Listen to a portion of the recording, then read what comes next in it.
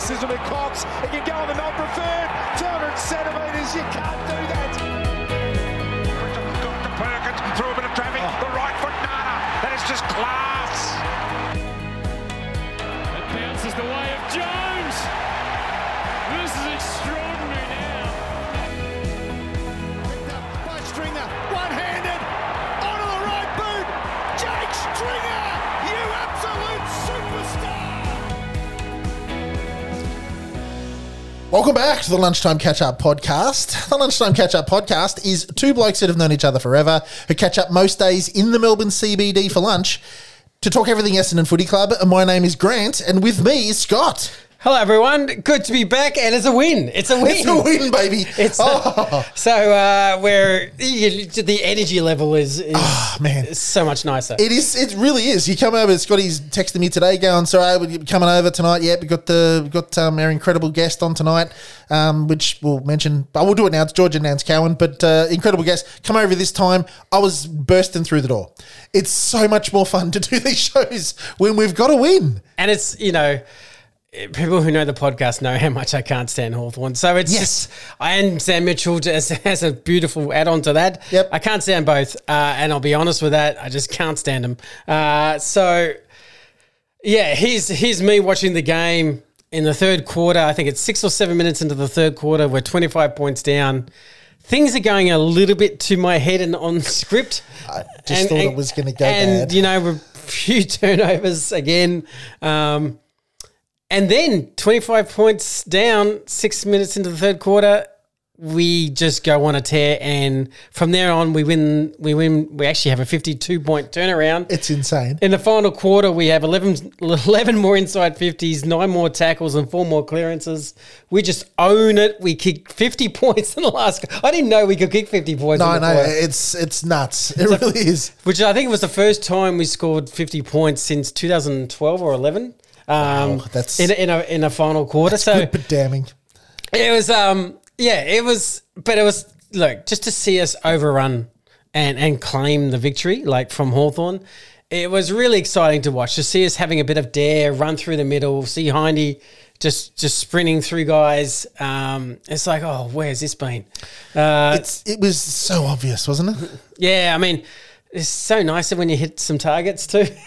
But even the forwards were spreading. Francis started getting involved, and I'll talk about him later. But he was doing some good team things that were freeing up righty. So just forwards were working together in the second half. The back six was doing as best as they could. I thought Heppel and Laverde were. And you can add a Hindy, but those three were outstanding. Yep. So Redmond was on half of one leg. Yeah, actually, he was that sorry, sick. I shouldn't even miss out Redmond because he probably was almost in my vote. So, yeah. Like you said, Redmond, who spoke to Cal Toomey, said he was when he woke up on game day, he thought he wasn't going to play. He wasn't well. And for AFL footballers who want to play. Like, they want to play. They train so hard during the week, and this is their careers, man. They want to play AFL football. They never just want to sit out because they've got a cold. For a bloke like Redmond who wants to play footy, to actually say, I wasn't right, then he must have been real close to being not awfully right. Yeah, well, how about with the 5 guys who weren't right? So, look, even though it's great beating Hawthorn, I think... what I loved most was the spirit of the whole game, because that was definite backs against the wall. I know, and before anyone goes, I know we're playing a bottom 4 team. I get that. It's not normally a win you go on too much, because I get the circumstances. They're not a great team. They were in decent form, but just of what had happened, we lost Cox and Stringer. And then we lose 5 guys. But as Josh Marnie also admitted that, there's a handful of guys that did play that weren't, that weren't right, like Drapes and Red and a few others. So when you factor all that in and the major disruption and just the headache that day would have involved, it was a really terrific win. You just can't say, and it's just great that we claimed it. We, in that third quarter, we just wanted it more. And I think I love games like that, and for all the circumstances around it, for us to want it more in that situation. I was pretty proud of the group, to be honest, and you know when things aren't going right when Alistair Lord's sitting up to play because he was not ready to play senior footy just he really quite is yet. not. He looked like somebody threw a jumper, an Essendon t-shirt on a dude from the crowd. He just looks like he looks like a kid that they've dragged onto the field who's on there because his dad's playing 300 games or something like that. He just looks like a kid. It was hilarious to see him out there. You can't. He's got an infectious joy about him. I'll give him that. I like it's just like you see some clips of him on the boundary line. He's just smiling. Like this is awesome. Like It's great. And I like his own little admission after the game when he said, yeah, because I was talking to him, Channel 7. And I said, we're hoping to go on. He goes, oh yeah. He goes, but in that first 60 seconds when Sir Thatcher went down, oh yeah, he went, oh crap, I think I'm going to have to play now. You can imagine though, you're like, oh, I'm going to have to play the whole game here. I like the idea of sitting on the bench with the boys. This looks really good, man. I'm up in the seniors. No responsibility currently. It was an unusual game and day and terrific result that we won. I'm so glad to be on the good side of a game like that. Like it might have been like twice as damaging to us if we had lost badly and Zerk had gone down and we had to put Lordy in there, blah, blah, blah. That would have been twice as bad than us actually winning a game like that. Because to win a game like that, we've got a lot of, a lot of momentum. I hope it does, honest to goodness. I hope it gives us some momentum. It's a bit of a different win. It was a big win. It was a good win. I hope it gives us some momentum. I hope my last couple of podcasts and I sort of spoke about it on the team selection show for the Patreon guys just recently. I reckon there's a big black cloud hanging over the whole club and over each one of the players, and it makes them drop their head when they're under pressure, and I understand that. I hope that cloud is just dissipating a little bit, just to show them what it feels like to win again and the joy of feeling that way. But I said this to Scotty earlier, nobody should be celebrating. I'm glad we're doing this podcast on a Monday. Nobody should be celebrating past tomorrow lunchtime. That's it. Because the cutoff point of that's the cutoff point, mate, because we just beat probably the second worst side in the AFL, right? Like Hawthorn had their 14th string ruckman in. They had players out left and right themselves, and they're no good, right? At the moment, Hawthorn are massively rebuilding. They're no good. And we beat them. We're supposed to. But then you put down the caveat of we had 5 blokes come out before the game, and we put 5 blokes in, and we still won it. So honest to goodness, what the hell do I know? But no celebrating past tomorrow, because we should have won that game. We did win that game. Now we just have to, again, it was the second worst tie. We didn't just knock Melbourne off the top of the ladder, right? We beat Hawthorn. I think they're second last or something at the moment. So no celebrating past tomorrow, but we're going to celebrate for the rest of this podcast. They're actually 12th. 12th, okay, right. So celebrating for the rest of this podcast, absolutely, and I'm more than happy. All credit to the boys, especially those guys that came in. But we can't accept that as being just an incredible. Oh no, we've got to back it up. That's it. And back it up in performance and effort. It doesn't guarantee a win in Sydney, but you just want to see that same spirit and same dare. I want to see Hindy's run. Yeah. I want to see that sort of stuff. You want to see that. And if you lose with trying that and the Sydney were too good on the night, I think fans can accept that. Yeah. You don't want the sideways to come creeping back. No, and you can see it. The difference between that game and the week before and the week before that and the week before that, chalk and cheese. Absolutely chalk and cheese, man. Second half was a little bit more like last year for me. It's why we scored. I mean, that was our highest score for the year and also the best defensive effort. So there was a lower score by an opposition for the year. So that was more what we were doing last year. So, I think we had 19 shots on goal in the second half. So that's exactly the formula you want to bring into next week. Different, obviously, Sydney, SCG, thin. Different way you play the game, the whole thing. Yeah. It's obviously the width of the ground is very, very small. So different kind of, you don't have the spread is not as easy because there's hardly wings there. Yeah. And You've got a reasonably talented bloke running out from full forward as well. So I think Zach Reed's going to know he's alive next week as well. yeah, well, it'll be interesting who that matchup is. So I reckon it might be Laverde actually. But anyway. speaking of the Coleman race and full forwards. Hello. When you put the ball out in front of that boy, look what happens. 2 meter Peter, that was a sensational game. But the first half, man, like I kept saying to you, whoa, what's Righty doing down at centre half back and on a wing and taking marks and stuff? He was the perfect foil down there. Scotty and I have lamented the fact that we haven't got marking tools. Sammy Draper, bless, had another great game. 4 possessions. I read on the thing, man. It was the strangest. What? It was the strangest. I don't know what anyone else thought. Because I actually thought he played really, really well and had a really big impact on the game. But obviously, it was more just the follow-up ruck and the ruck. Yeah, because I felt like it was someone got the stat wrong because I didn't feel like I watched 4 disposals. No, that's insane. But yeah, he's not obviously a noted mark around the ground. But yeah, he was to see Righty up there taking those marks and stuff early in the first quarter. That was great. He was involved, man. He was taking marks left and right. The opposition bloke didn't know whether or not to go with him up there, but then putting the ball out in front of him when we went towards him inside 50 was great. He's just what a pickup for that bloke. Oh yeah. Yeah, well, he's literally on target for over 60 goals at the moment. I know, it's nuts. So, if he has another reasonable bag next week, he will dead set be pushing for the Coleman. Yeah. When was the last time we had a full forward that was Lloydie, that was looking at a Coleman? Like, that's insane. Yeah, it's a great football story. Absolutely it is. But yeah, it's... I wonder if the GC would have liked a pair of twin towers there with the Max King kitty running around.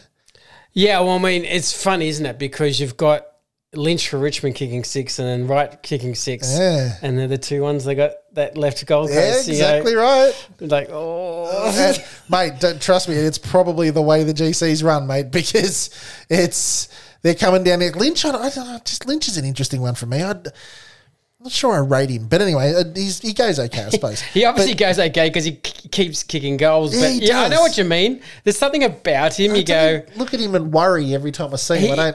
I think he's got a very good IQ on where to lead and how to lead. Suppose. He's just not aerobically spectacular to watch. He's also got Jack Rewalt running around, who will take commands defender. attention.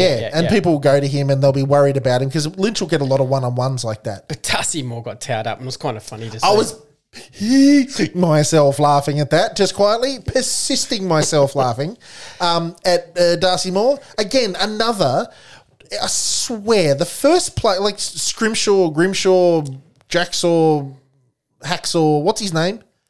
The little blonde noob at Collingwood that kicked like a goal or something on us on Anzac. Ginnivan. Beginigan, right?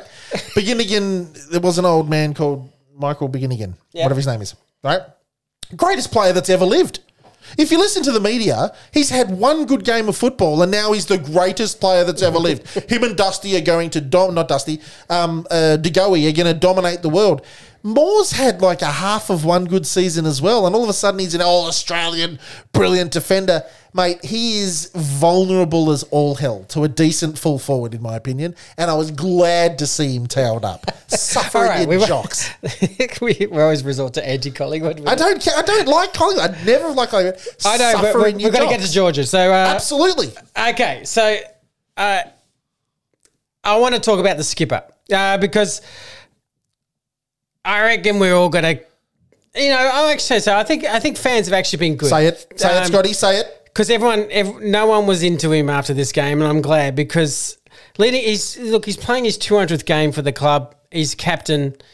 I hope this week everyone pumps him up, and I know he hasn't got his fans, and everyone has their individual right to their point of view. I love the guy. And I think he's in better form than what people have been saying, to be blunt. And he was in the coaches' votes. He was in my top 4 players on the ground. He had he had 12 intercepts, way more than anyone else on the ground. He just positioned himself perfectly in this game. He had 92% efficiency. There's not much more that the guy can do. He had 12 marks. 12 marks, man. Another 20-odd touches. He had 20-odd touches last week.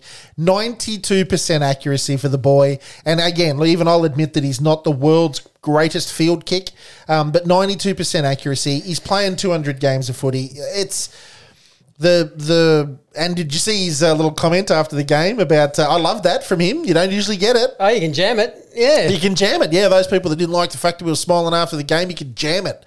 Ooh, that would have been that's like a little steam valve. That's very releasing. rare for height. For Very, Dyson. very. It's so the Mr. If you ever want to, you're right there. You're gonna have a burp. Or that's pretty disgusting.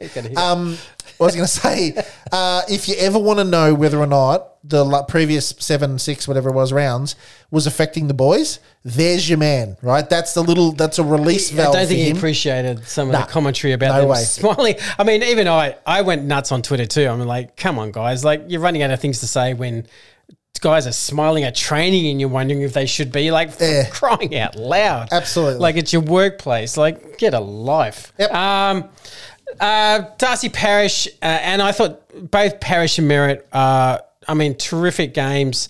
I thought both defensively did. I was watching them closely.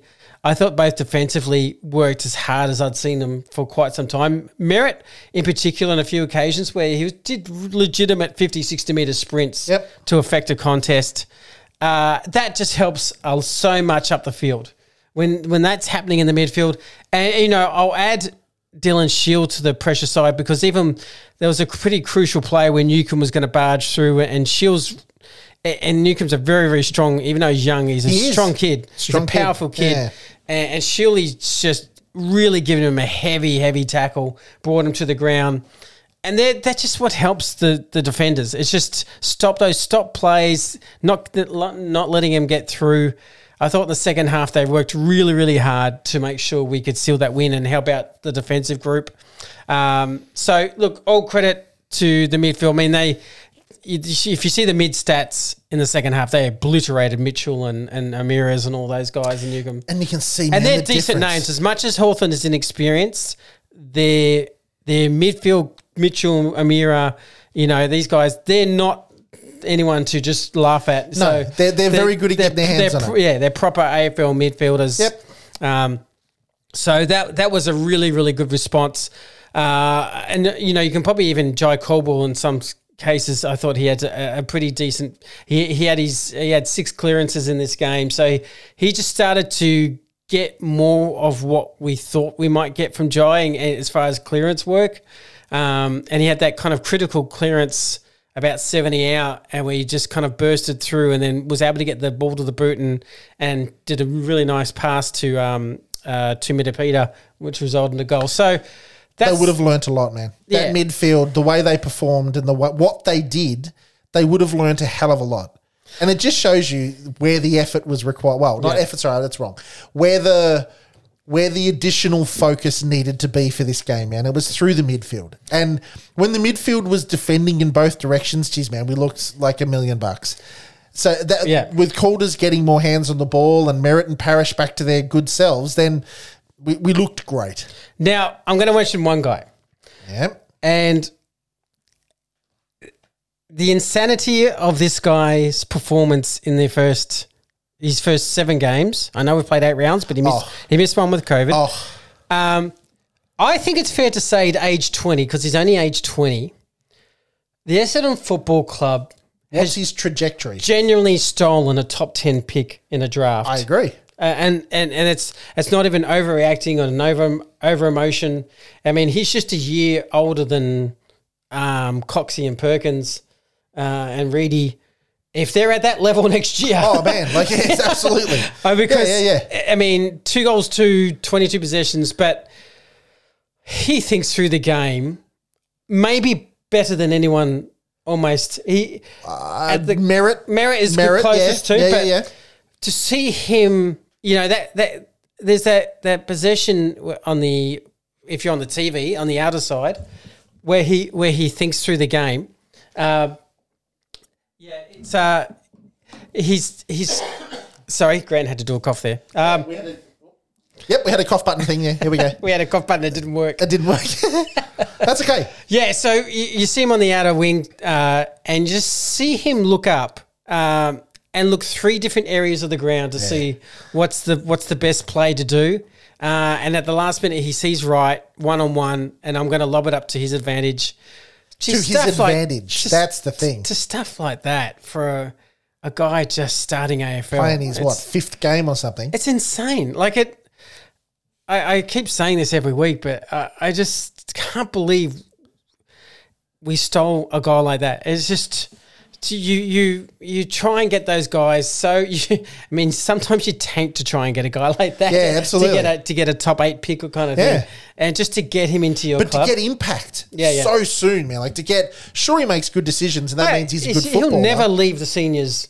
No, like he's dead set. He's in my first 5 players picked, without a doubt. Because we don't have, let's be honest, we're a club that doesn't have a lot of class. No. Just being honest. And the more I look at this kid, the more you realise we don't have a lot of players that have a lot of class. Bingo, but I keep thinking Mark McCurry. I look at this guy and go, this guy's as smooth as Mark McCurry was, right? Now, Mark McCurry was an absolute Cadillac of a footballer. Like, he was just smooth as silk. But I look at Martin and go, Scott wants me to compare him to Scott Pendlebury, and I won't do it because it's insulting.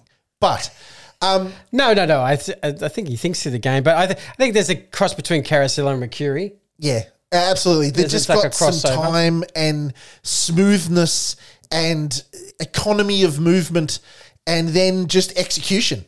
Like, he could have missed that left foot snap that he made there, I think, in the 3rd quarter. He could have missed it. He could have fumbled it or anything, but he was just so smooth, kicked it with the left boot, like he's been in the comp for 100 games. What a pickup. Thank you, Big Red Fire Engine.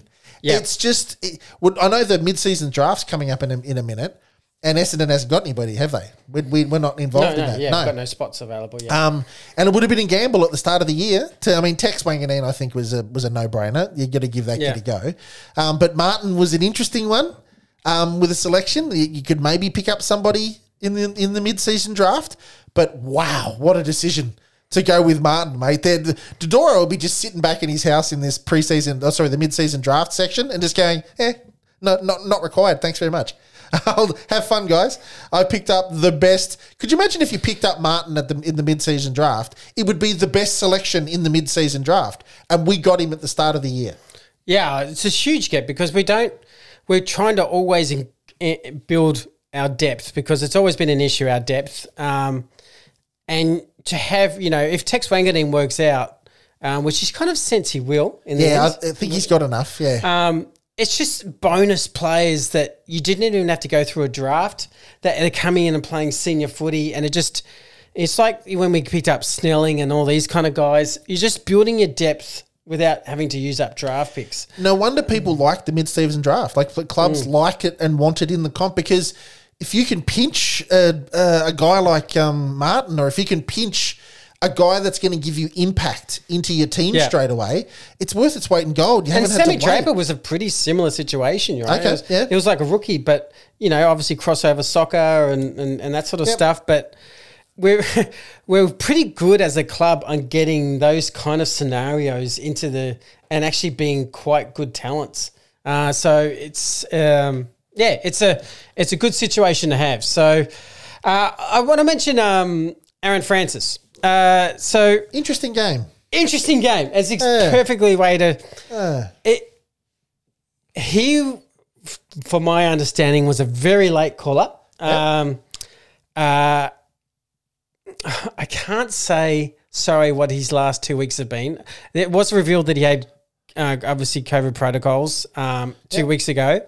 But there's a very good reason why he was out for the last 2 weeks. Yeah. He was a very good reason why he was out last week.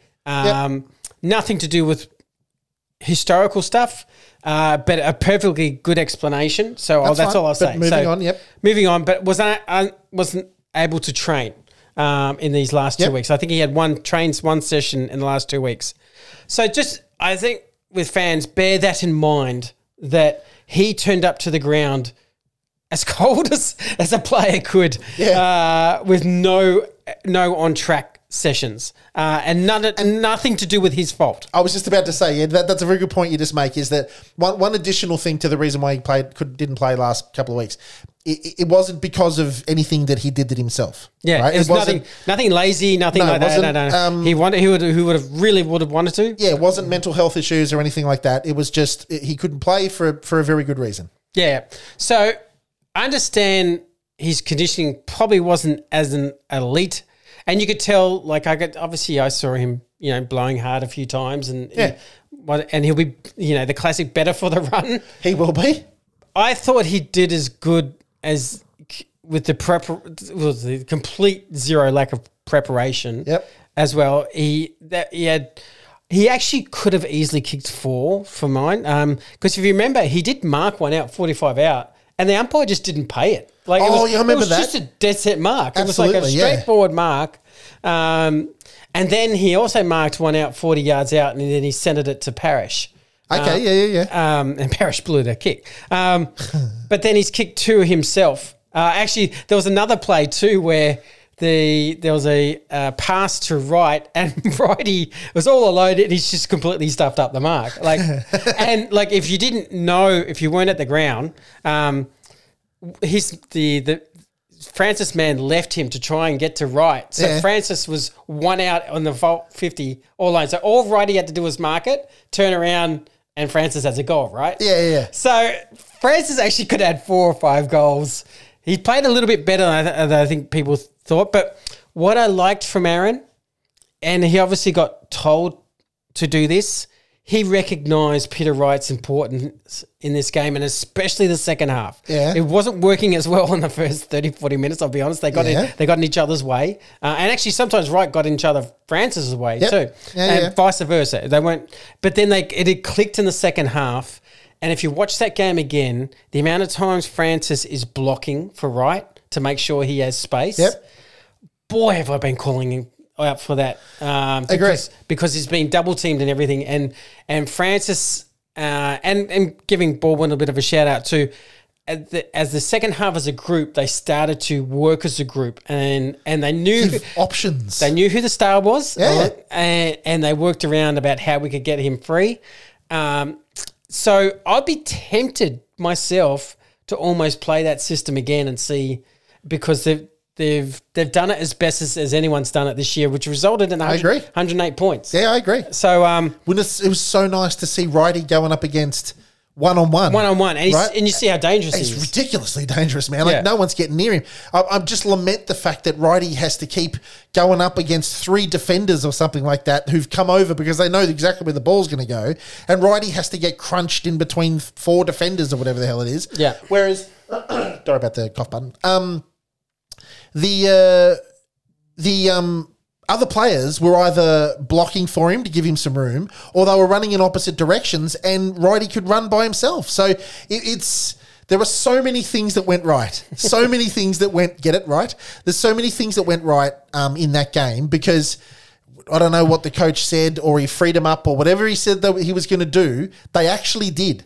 Well, it wasn't even just Francis. And when you have fast ball movement, you have, and you create dare and it creates overlap, and then the Hawthorn defenders aren't set up as well. Yes. They don't have time to go back. That's the whole point of why you don't go sideways. Exactly it, right? That key play where Hindy just went right through the middle of the ground, and then, was able to do the handball off and end up with a Perkins goal. That's what you want. And defenders are... pack themselves. They pack themselves. They have no idea oh my goodness, the guy's going to go. Is he going to run all the way himself again? It just creates such doubt in the back line. And again, I said it before, I'll say it again. Our poor back line has had that all year. Our poor back line has seen the ball come out because they've done really well, and the ball then comes back in at 8 million miles an hour, and they haven't had a chance to think, let alone actually go and reset the defence, and the ball keeps coming in. Yep. When the ball's not being just randomly bombed by Essendon from outside 50, randomly with the defence all nice and set up, and everybody can just punch. When the ball's coming in at a low height and righty's advantage, we look like $1 million. They did that. Geelong did that to us. They had all the time in the world to kick the ball to Tomahawk's advantage, to Cameron's advantage, and no wonder they pumped us. So it was brilliant to see. Now, just heads up, we're going to go to a break, but after the break, we're going to have Georgia Nanscawen on. Now, the VFLW girls, on top of the ladder. Domination. 470%. That's what I'm talking about. I mean, they are. We're going to ask you that question when she comes on. Like, guys, seriously, how do you... guys, the guys, we got the colloquial guys. Girls. I'm not even sure whether or not I can say girls. I don't know. Seriously, what are you doing? What's going on down there to have 473 percentage points? But no, we're really excited to have Georgia on the show. Captain captain of the side, wearing number 5. Absolutely, first player picked by the AFLW team for the club. Yeah, incredible honour. And by the way, just an Olympic field hockey player is just on the side as well. So I'm really excited to have Georgia. We'll have a chat to her when we come back. See you after the break.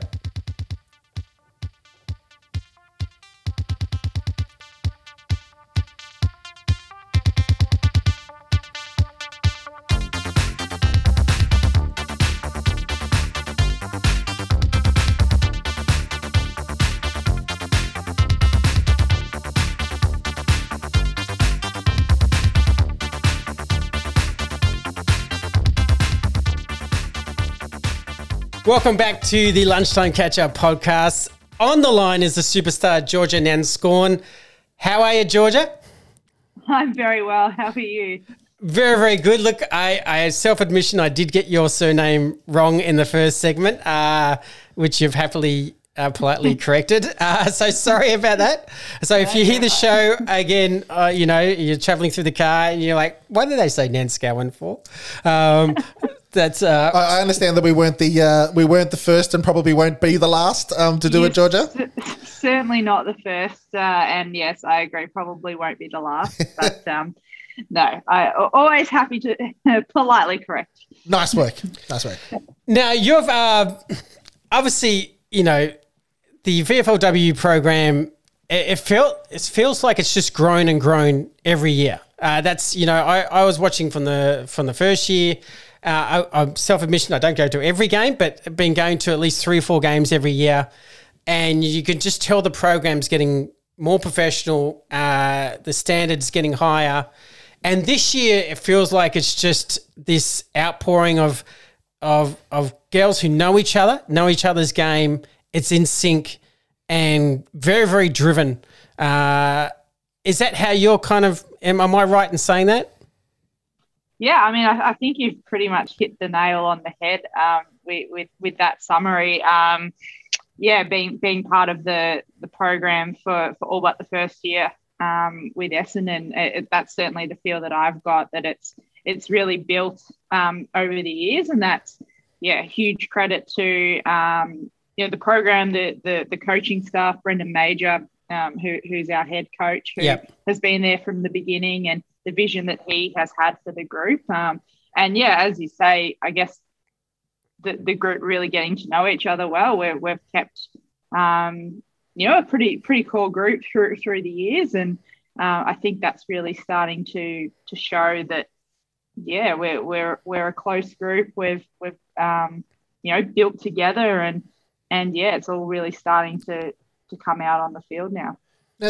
Sorry, Scotty. The sort of COVID put aside, it's been like, I think this is the start of your 4th year or something along those lines. COVID sort of put aside. When you started with your coach and he sort of outlined the vision for the team and how he wanted you to play and all of those things that new coaches do, where are you now in that journey for his vision? Because, I mean, you look at Truck, he came in last year for the guys, set a certain standard. There was a lot of fast-moving ball handling, and then he's mentioned this year that he wants to concentrate more by foot and learn to get better foot skills and the like. So 3 into your 4th year, where do you sit in his plan? Are you still sort of X amount of years into a plan, or are you now really embedded the plan and now he's just trying to sort of make you the best you possibly can?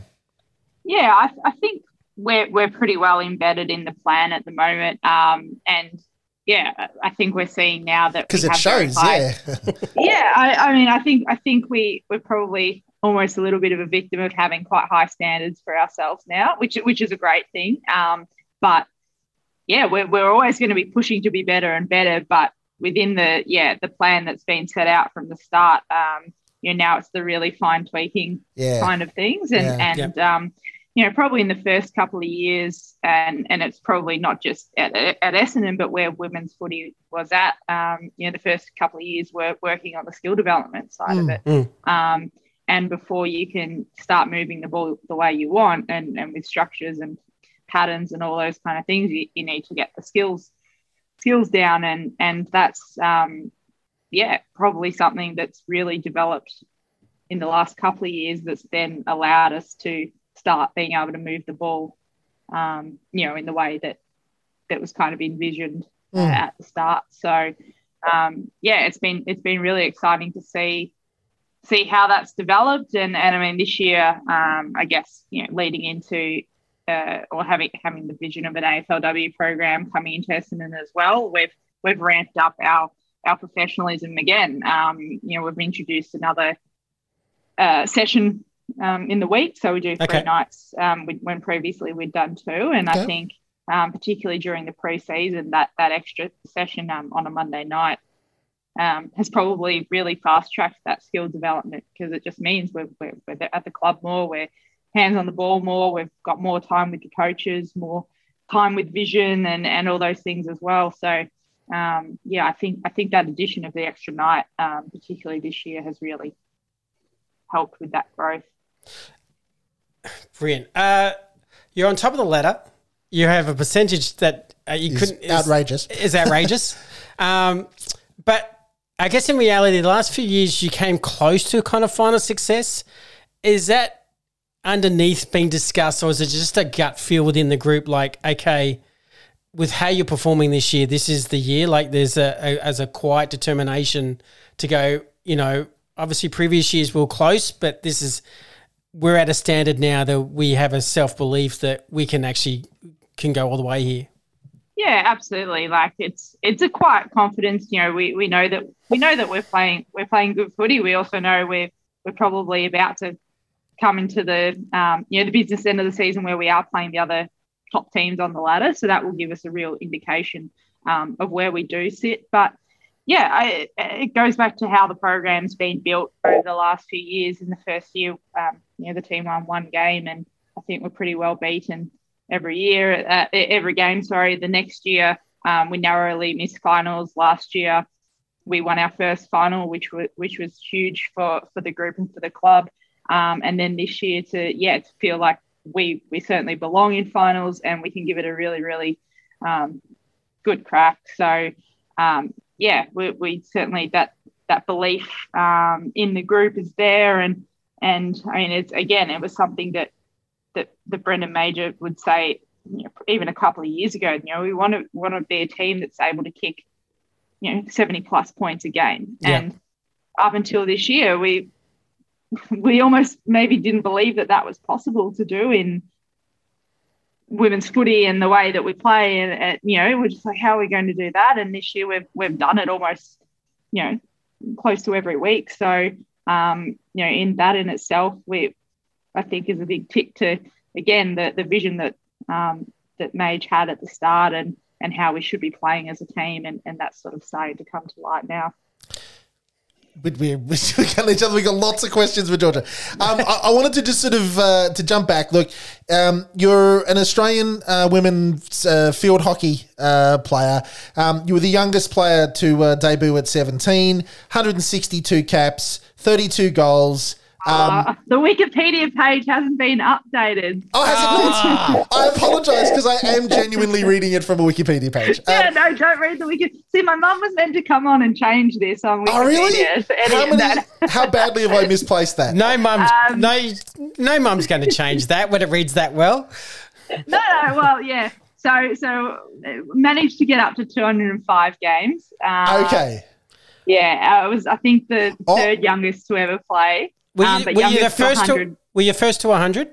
The youngest to 100? Youngest to 100 and 150. Okay. Yeah, so there are a few younger than me, but and then a couple more games on top of that. And then in 2014, we need to get on top of updating. Mum, jump on that, will you, please? I'm too busy. I'm the captain of a footy club now. If you could just do that, that'd be great. I'm not going to edit my own Wikipedia page. You should. It's strange because Wikipedia says, and she's a lovely soul, and it's funny. Like other funny story of editing Wikipedia pages. A couple of years ago, a couple of my teammates changed my height to he was like 1'11" or something on there, and that was on there for quite a while, like to the point where my boss at the time and his wife's like, how tall is Georgia? Just like reading the Wikipedia. No, that's not true. 1 foot. Yeah, it's dangerous. I will just chuck in there a Com Games gold medal in 2014. What I wanted to say was, so when your field hockey career ended, why the switch to AFL? Now I know I'm going to get this. Is it a hockey stick? Is that how you refer to it? Yeah, it's a stick. Cool, right? So I'm just thinking clearly an incredible hand-eye coordination, right, between the stick and the ball. And I know that you've got a ball in your hands with the AFL as well, but I mean, why not another sort of ball and I forget what's the term? Like, is it another ball? Like, why not sort of say golf or tennis or something along those lines, which would be slightly more matched? Have you always had a real love for AFL? Yeah, I think I've always really enjoyed football from sort of a young age. Like I remember kicking the ball with Dad, or jumping on his back, throwing a balloon in the air and trying to spec him in the lounge room. And I still don't think he's recovered from that. But yeah, I've always really enjoyed football and kind of had a little bit of a family history with footy as well, with my great uncle winning the first Brownlow medal. So nice. There's a bit of family history there. And I guess it was never really an opportunity for me to play, when I was starting out sport. Mum always said that if I was born a boy, I would have gone straight into football and that would have been it. But hockey was the sport that sort of I fell into. My mum's a hockey player and Dad was around the hockey club all the time. So from the age of 5, I was straight into hockey, and then it kind of took off all pretty quickly. Like from there, it was sort of no looking back. And I there weren't the pathways for female footballers. It's probably something that's been said many, many times from many current AFL, VFL players. So when the opportunity presented itself that I'd finally, finished hockey and was looking, initially I was just looking to play sport for the love of sport again. I probably lost that with hockey towards the end, and I just wanted to, go run around and have fun again, doing something that was a bit different, and it all kind of just took off from there. The intention was to go play down at the local club in Perth, which is where I was based with the hockey team, and which is what I did, and then went off. Turned into Lambert Pierce medals and promotions to Essendon's AFLW team.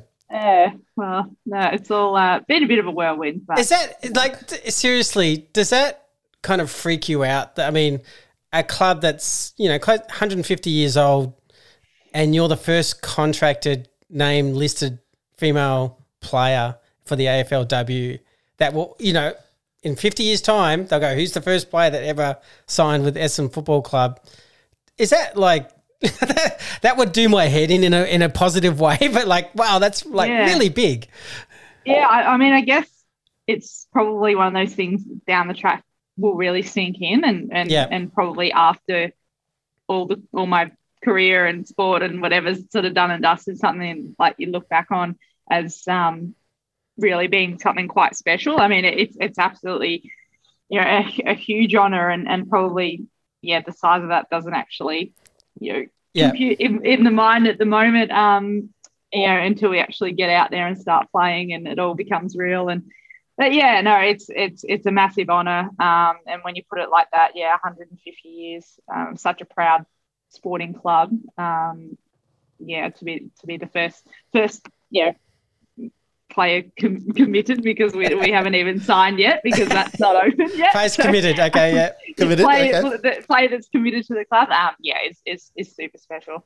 No, I mean, let's face it. you thoroughly deserve it. So when I've gone to games, and this is not to embarrass you at all, but I speak very sincerely, you're by far my favourite player. Yeah, you're to a watch. dead set a cut above. And that's not to put down anyone else, but just what I love in football, your appetite for the contest.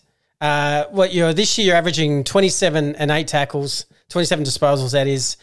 Just on the weekend, you've had 34 disposals, 7 clearances, 8 inside 50s. You've broken the VFLW record for most contested possessions on the weekend, which is 23. Oh, there you go. No idea about that. I'll text your mum to put on the Wikipedia page. So there you go. That's another record. Put it next to the Com Games medal. Which, by the way, broke your own record that you broke previously. But you're an absolutely sensational player. And I remember this one play, and this was I'm trying to remember who it was against. It was at the Hangout. It was probably about 2 or 3 weeks ago. And it was like a 6-foot girl, around about 60 metres out from goal. And you've gone to tackle her. And it was like, I think I texted Grant. I said, I think I saw the most vicious tackle that I've ever seen. And like, you could actually hear the tackle. And like, people next to me were like going, oh my goodness. Like, and your legs were actually off the ground. You like bear hugged her sideways and drew her to the ground and went, that's the best thing I've seen in any football this year. And like, what's that inside of you? Is that backyard with your dad kind of thing? Is this something that grew up because you're averaging 8 tackles? It's obviously something that's a part of you. Like, what's the history of that? Yeah, look, maybe.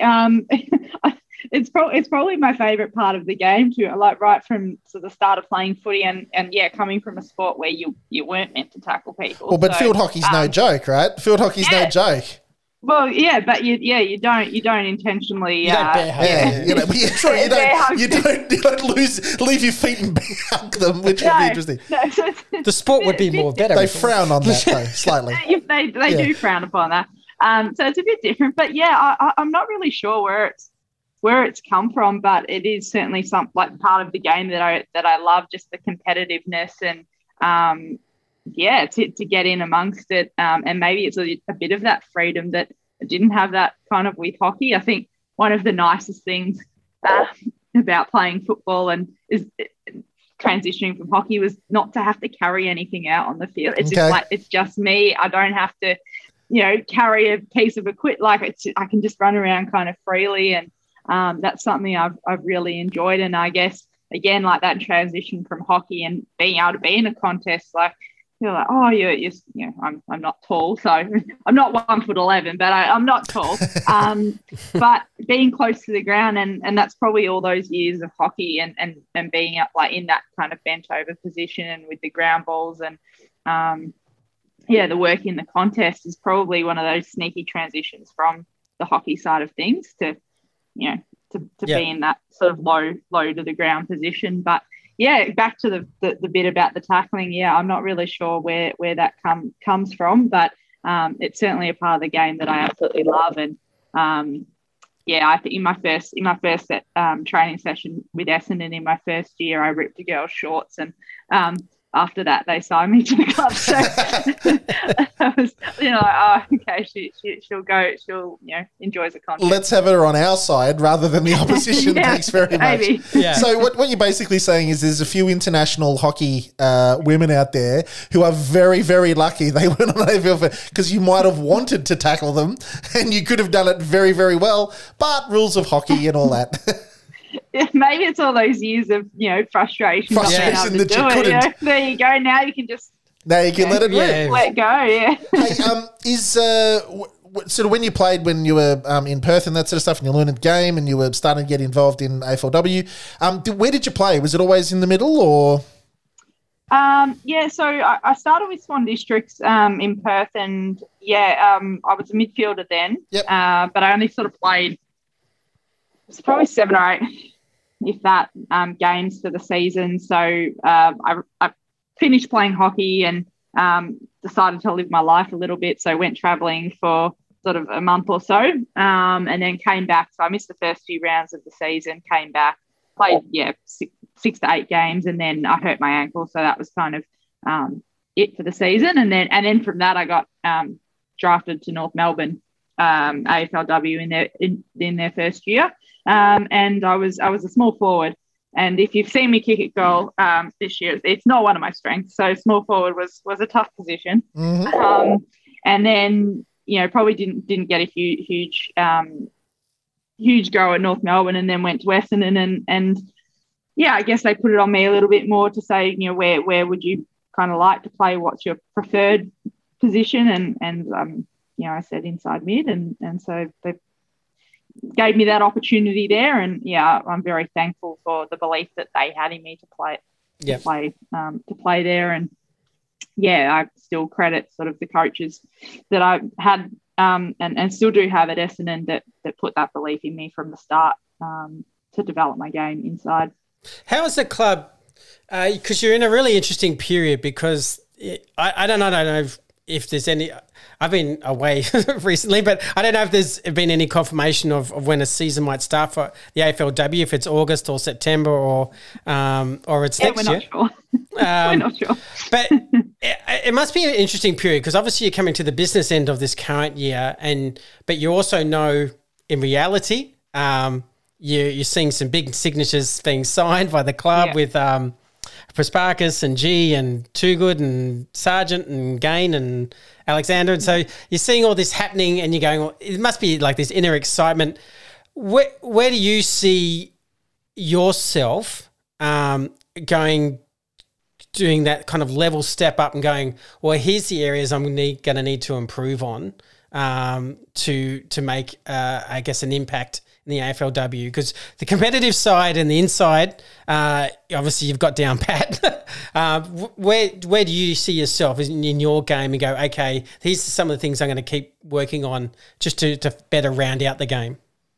Yeah, I mean, I still look at myself as a very, very young footballer. Like I've kind of only played for the 4 years, and so I'm still learning the game. The patterns, the movement, the transition from contest to contest. I think the see ball get ball bits.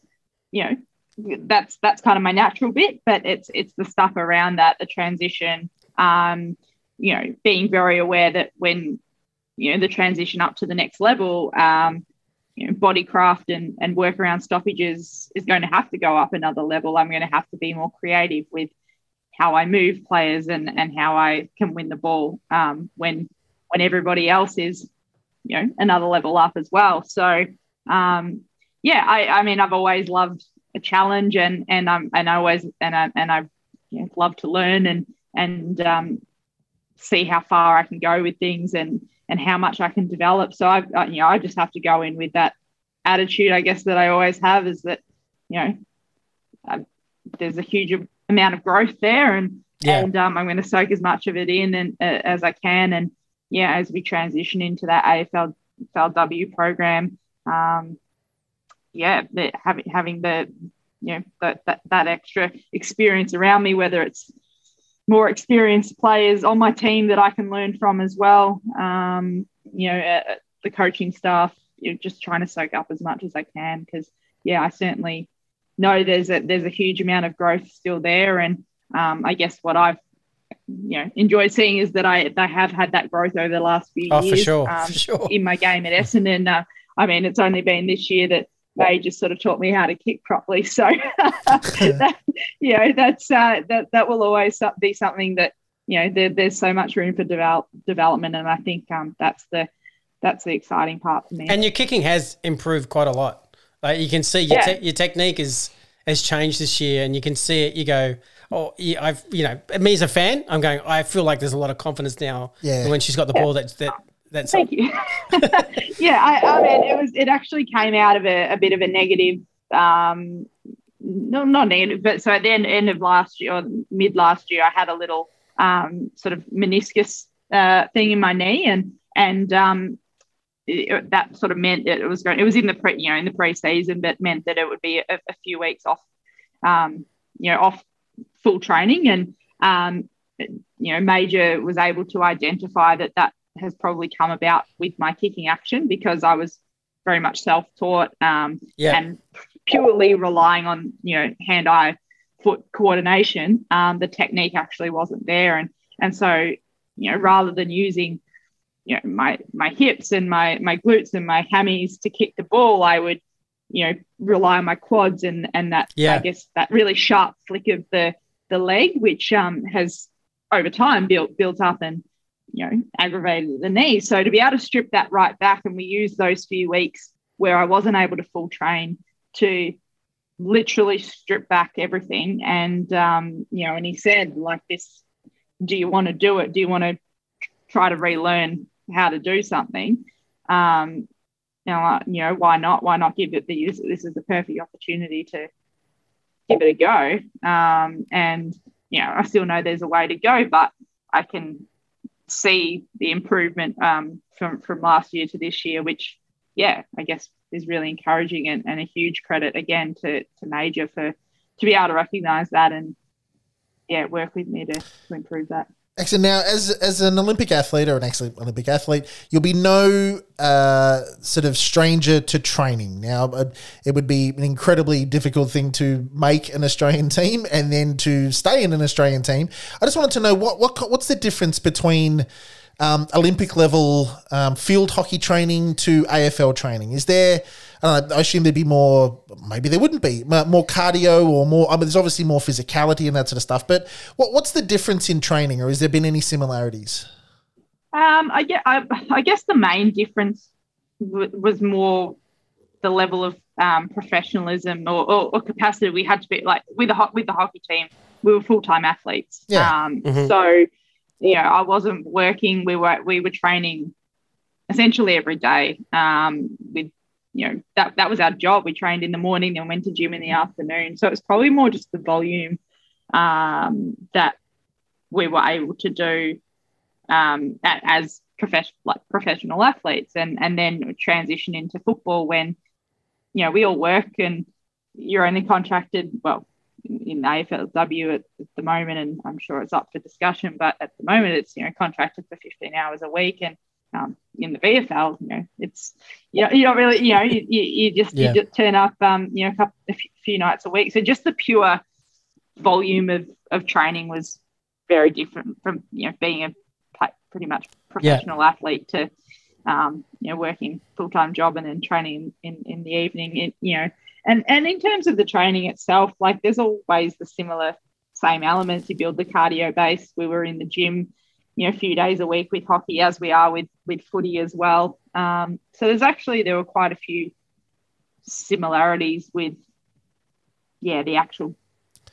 And I think too the facility at Tullamarine is really going to assist, considering it's like almost world class now. It's really going to assist that transition to more full time athletes in the AFLW world.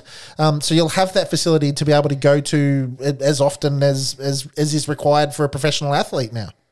Yeah. Oh, absolutely. We are certainly very, very lucky with what we have at Essendon, and it's probably one of the big selling points for getting, girls along to Essendon is, the facilities that we have, and, the gym's excellent. The recovery facilities that we have are excellent, with the ice baths there pretty much as you need. And then, even with the indoor hangar that we have, it is, again, a great training tool for when you need to get the extra touch stuff in. And so, we certainly, are very grateful for what we have as a club, and that will, absolutely aid in the transition as it becomes more and more professional and full-time, hopefully in the next few years.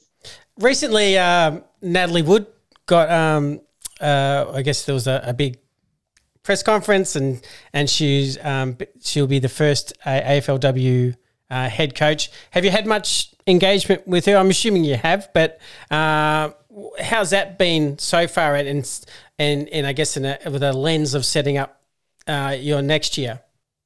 Yeah, I mean we've had a few chats, and again she also it's a bit of an interesting position. We've sort of touched on it. At the moment, there's the VFL program playing out, and we're sort of transitioning into finals, and then with the vision ahead of pretty quickly moving into the AFLW program. So we've absolutely had chats about a few different bits and pieces, and some things that she's identified in my game that we'll work on.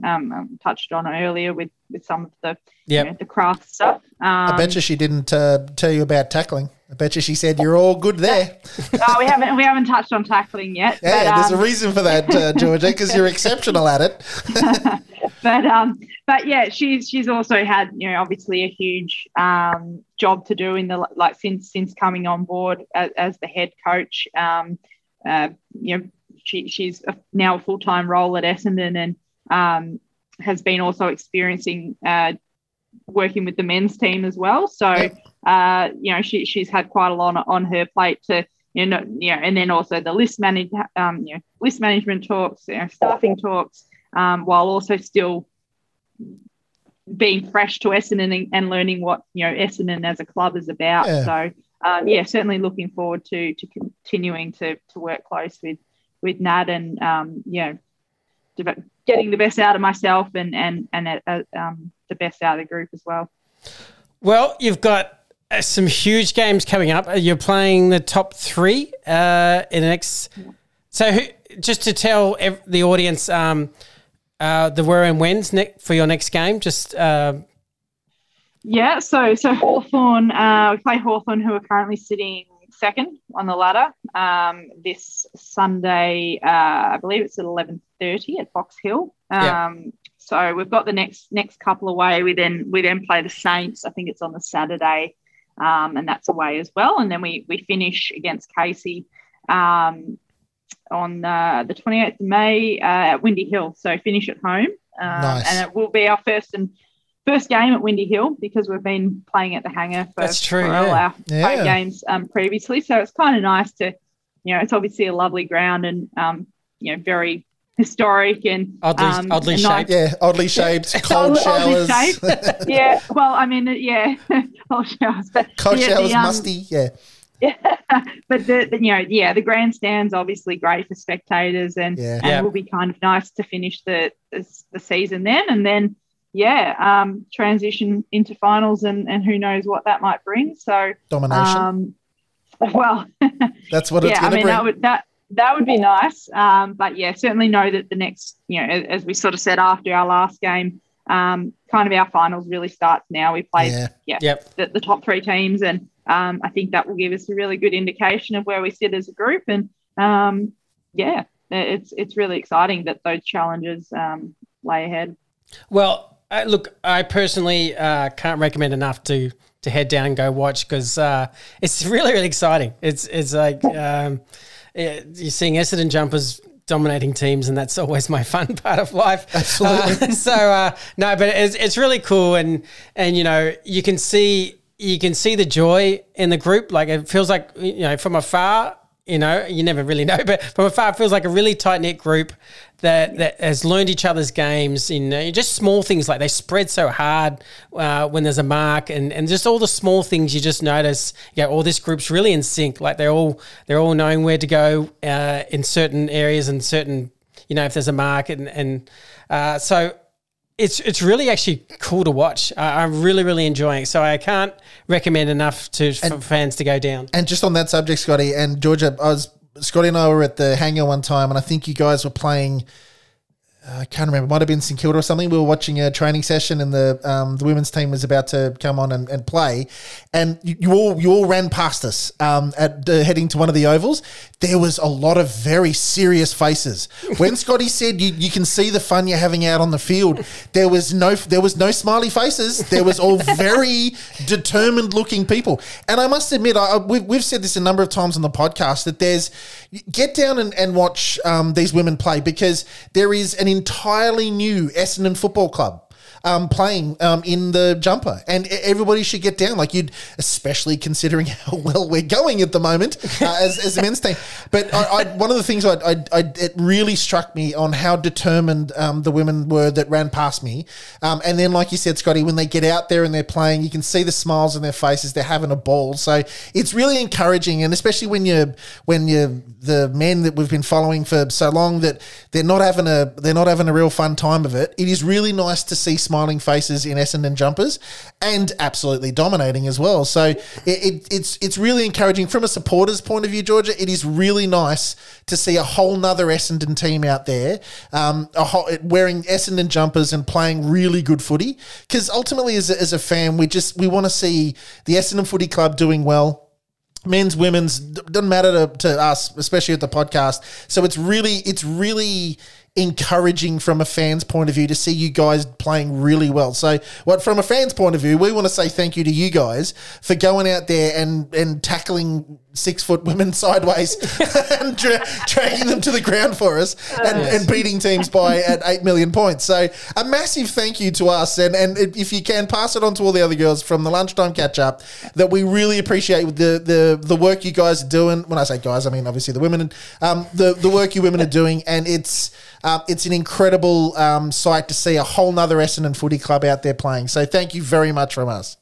No, I mean, thank you so much. That really means the world to hear that, because internally, it's something that we've really built and we've tried to pride ourselves on. Having that balance of really just loving what we're doing and loving playing with the group, because in the end that's why we should all do it, because we enjoy it and we enjoy footy and we enjoy the group. And also being able to switch on and have that determination that we really want to win. Like that's that's fun. That's fun too. So I just really appreciate those words and that people can kind of see that from the outside as it means a lot to us that's sort of coming across. So it's been an utter joy. Personally, me, I love my footy, and it's been so joyful to watch. And in all fairness, you play a really entertaining brand of footy. And the growth, you're scoring 70 points a game, great. so it's a really entertaining brand of footy and fast. It's kind of fast ball movement footy that takes the game on, and it's just exciting to watch. So I can't recommend it enough. So thank you so much, Georgia. It's been absolutely awesome. We've been talking about you for like the last month, saying we should be getting her on. So I'm so glad, and we actually want to invite kind of few of the members to come on and start having that engagement back and forth, and for people to get to know players. Thank you for coming on, and we just sincerely wish you all the best in the upcoming weeks and hopeful finals, which pretty obvious finals, but we wish you all the best. And when I'm down, I'll promise I'll come say hi and just say, hey, please do. Podcast host. I'll just have maybe that's, please do. It'll be good to see you in person and say hi and so you can see me on the sideline cheering you on. No, absolutely. It sounds good. And once again, thank you very much for taking the time to have a chat. And absolutely. The more we can get the girls out there and give us that little bit of little bit of publicity, I think is really, really good. So really appreciate it. Thank you. Our pleasure. Have a great night and good luck this weekend. Thank you. Thank you, Georgia. Thanks.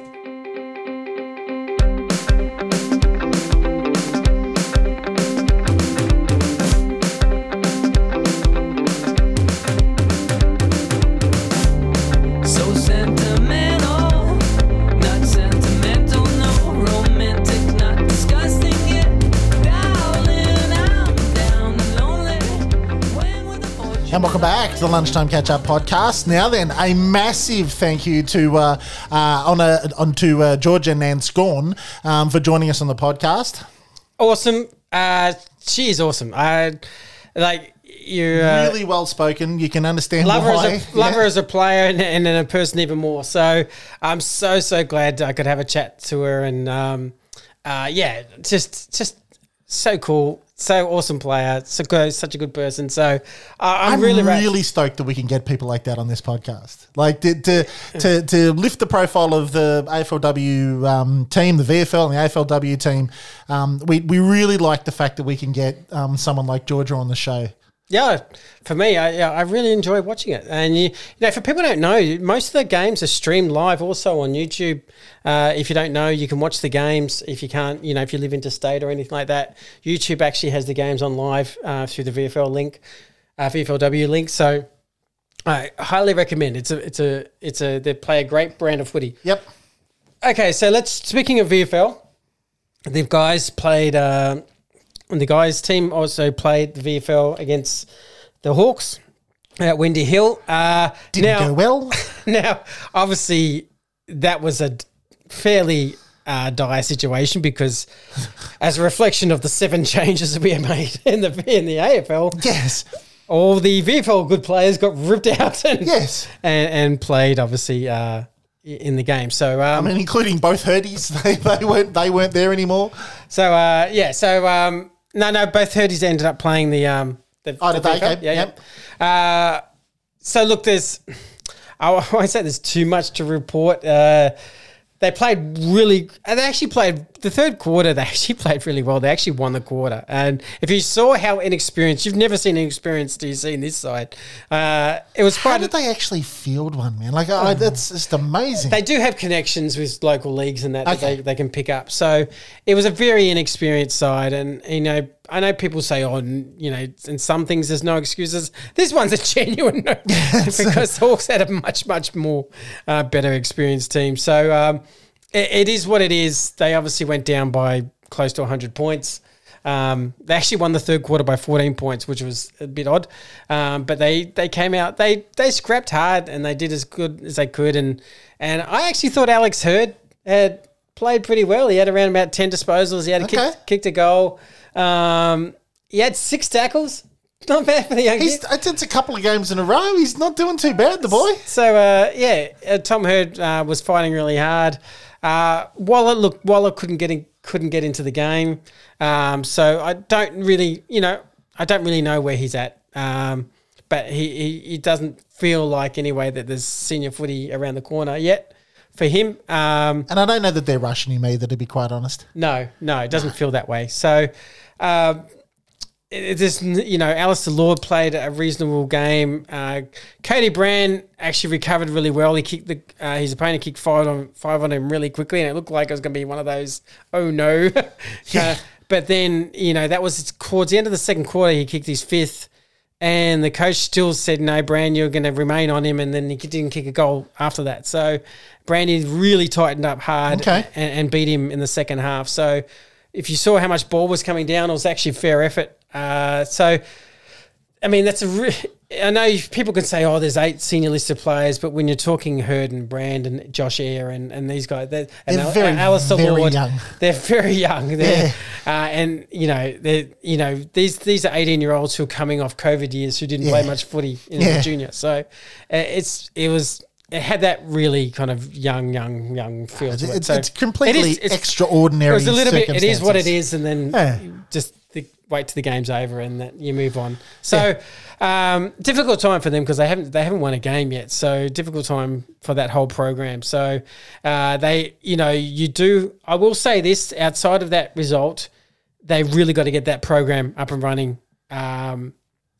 pretty quickly because there's obviously a lot of guys like Tex Wingen in that who need some support. They need time in there. Yeah. Like they need time in a better supported program. Yeah, right? I mean Josh Eyre playing full forward. I mean you got to have him some more inside 50s for the guy. So it's just you got to that program should be one of the main focuses in the off season. That's personally my view, and funding it more and supporting it more and trying to get better talent into that. Better talent, VFL talent, not Essendon listed. We need another 6 or 8 Atleys because you've only got 1 or 2 that are really. You got Ben Jolly and Atley. You haven't got much else to Fitzgerald maybe, but you haven't got much else to rely on that can help our younger draftees. So that needs to radically change in my view. So look, besides that, it's been a really long show, so I'll wrap it up pretty quickly. But thank you, everyone. Good to be back from Fiji. Good to be Yay! right at this moment, Grant is stroking my pet cat. Who's taken over the seat in the podcast studios. I'm standing up doing the podcast at the moment, and the very lovely Cougar Dooga Booga is sitting on the chair being patted. Just kicked him off. So absolutely just kicked him off. That's how a cat operates. Massive thank you again to Georgia Nanscawen. Yes. Yeah, exactly. So let's see how we go. Sydney this week, Saturday night game. Grant will probably come over and we'll watch it on the TV and do it. Absolutely. So we'll do our normal instant reaction after the game on Patreon. If you don't know, Patreon, we have a Patreon service. We do 2 or 3 extra shows every week. We do a Thursday team selection show and a Saturday night after game reaction show, and then 1 or 2 little extras here and there. We do a few VFL odd shows here and there with Paul Cousins. Patreon.com/lunchtime catch up. Come and check us out. That's all the plugging I'll do. Thank you, everyone. Have a great night, and we'll talk soon. Bye, guys.